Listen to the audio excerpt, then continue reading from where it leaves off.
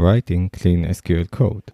Open any SQL book, view lectures on YouTube for SQL or in other resources teaching you how to write SQL. Search for tips over the web on how to write SQL. Read blog posts on how to write SQL. What you'll find in 99.999% of the times is that they will teach you how to write complex SQL, sophisticated SQL, smart SQL, how to mess with joins, what's the differences between the different joins, what are window-based functions, how do you find the first item inside a table. What you will not find, however, is how to write clean SQL, one which is maintainable. Therefore, I'm coming up with this episode, which is my learnings on how to write good, clean SQL. The thing is this. We have the software engineering industry where we have already learned how to write clean code. We know the importance of variable namings. We actually had like tens of years of debates on variable names. We had many debates on whether functions should be small or big, one page, do a single thing. And we, in general, know how to structure very well standard code, such as Java code. We have dependency injections. We have sophisticated tools for refactoring code. And in general, the contract for writing code is, though not fully solvable, but it was pretty much solved. I mean, we know what are the basics, and we have a common base of an agreement of what is a clean code. However, when it comes to SQL, the focus is on how to write smart SQL.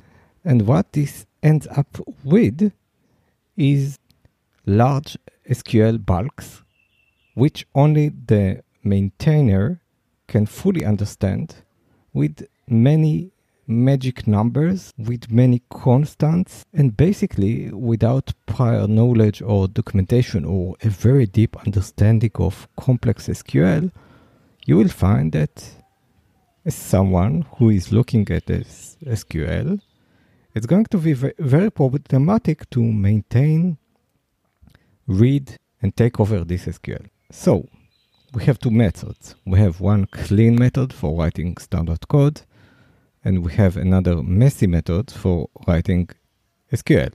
So, just don't get me wrong.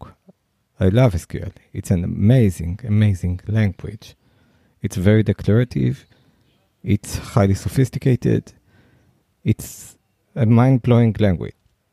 The issue is that we are focused on the smartness of it, and we should add the focus on the cleanness of it.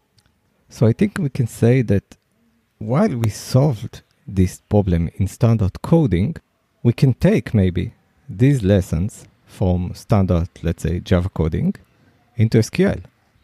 So let's ask ourselves, how do we write clean code in a standard language, such as Java? What we do in Java in order to write clean code is to separate, to have pieces of code where you can understand them. You give variables meaningful names. You give functions meaningful names. You have input into a function. Then you can see clearly the output of it with a type. We have the SRP, single responsibility principle, which means we focus on a specific thing and solve it. We know that if you look at a function and you see a serial set of commands which make sense, you look at the first variable, it's getting something from another function. You look at the second variable, it's manipulating it. You look at the third variable and the third command, it's doing some additional manipulation. And then you look at the fourth variable, it's like the final summary, and then you return this value. You look at the function, it fully makes sense. You know what's the input, you know what's the output, and you know how you got to it. So let's take this process into SQL. Let's see where we don't want to get to with SQL. We don't want to get into large queries with many constants, magic numbers and magic strings, which you have no idea where they came from, with many joins, with combination of window functions, and you involve multiple domains. You take multiple tables, you join them, and you come up to the result with a single large or few large, very large SQLs. This is going to be a mess, impossible to maintain. So let's first take the concept of a variable. Concept of a variable means we do a call and we get a return value. How can we do this with SQL? We can accomplish this with a temp table. So instead of calling a function which returns a value, we are going to create a temp table or a permanent table. The table name is going to be our variable name. So give it a meaningful name. You do the select on this table. You filter out the items, let's say by dates. You take the result and you give it a meaningful variable name. This is the new temp table variable name. Okay? Then you need to take some other data. So again, we're going to create a temp table, do a small SQL. If we have a window function for this temp table, we use the window function. If we have a minor join, we do this minor join that we must do. If we need to filter by something that we must filter. Okay, because if you don't really have to filter by something, in these temp tables, I would prefer not to filter by it. Because in this way, this would assist debuggability. If you're doing all the filters in a single query, and then you find that something is strange, how would you possibly know at which point did the filter go wrong? So it's better not to filter, to create a temp table, which would contain even more rows than needed. Of course, as much as you can, right? And then for each such temp table, you give a meaningful variable name, and you now have, lo and behold, a set of temp tables, each of which is like a variable in Java code, which contains some data. And then we want to do the final aggregation and to return the value from the function to the user. So then we take another SQL and another temp table with the whole purpose of doing the joins in between the above temp tables that we created.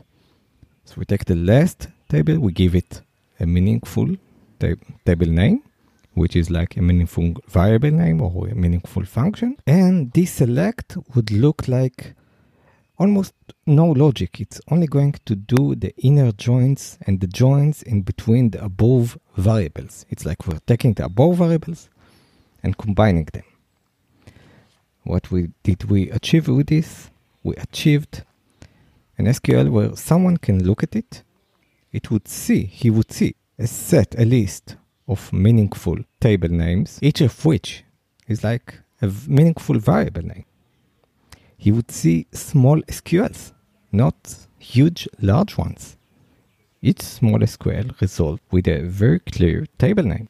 He would be able to refactor this code because he would be able to focus on a single table name and change it instead of looking at the multiple pages, single one bulk of a SQL. Actually, we can really call it HellSQL. And there is just no possibility to refactor or to clean it because so if you have these smaller SQLs, you can take one of them, you can test it, you can see what's the result is. You can maybe write a task in SQL that would result 1 if you pass and result into a new table name, which you could call test 0 if the test fails. So we are even getting closer to unit test with SQL. We are going to have good names for our table names. So you could just look at the names of the tables without looking at the SQL. This is also important in standard programming languages where you look at the variables, you look at the function names, and without looking internally, you already understand what is going on. Because now we have both the big picture and the inner detailed picture. And both are important in order to understand the topic. Just as if you want to understand any topic, you need to move back and forth in between the larger picture and the smaller picture. And we achieved some other concepts, but they are just named, like SRP, Single Responsibility Principle, where each table is responsible for it. We got short, understandable queries. With this, of course, when I'm saying timetables, it doesn't mean that it has to be a timetable. There are different ways to achieve this. You have the select into, where you do a select and you say, I want the result to get into some table. You can use the with. If you're using PostgreSQL, then you have the with keyword. Okay. And you use these smaller building blocks. So I think with that, we can conclude. It's taking the motifs that we have in standard coding language, and the next time you're going to write some SQL, split it into very small SQLs. Don't do all the filtering in each such smaller SQL. Join them at the end, give meaningful names into each one so that someone from the outside could look at the meaningful names and understand what each step table is doing. And then you could refactor, clean it, and test it. So I hope we covered with this episode this not so covered aspect of SQL, because as we said, all the SQL books, the lectures, the tips, the blogs, they all focused on how to write smart SQL, but how to write clean SQL. So this is what I try to describe in this episode. And as always, if you have any comments on this, any ideas on this, then please leave a comment as a manner of review, and I will read it. Thank you for listening, and see you next time.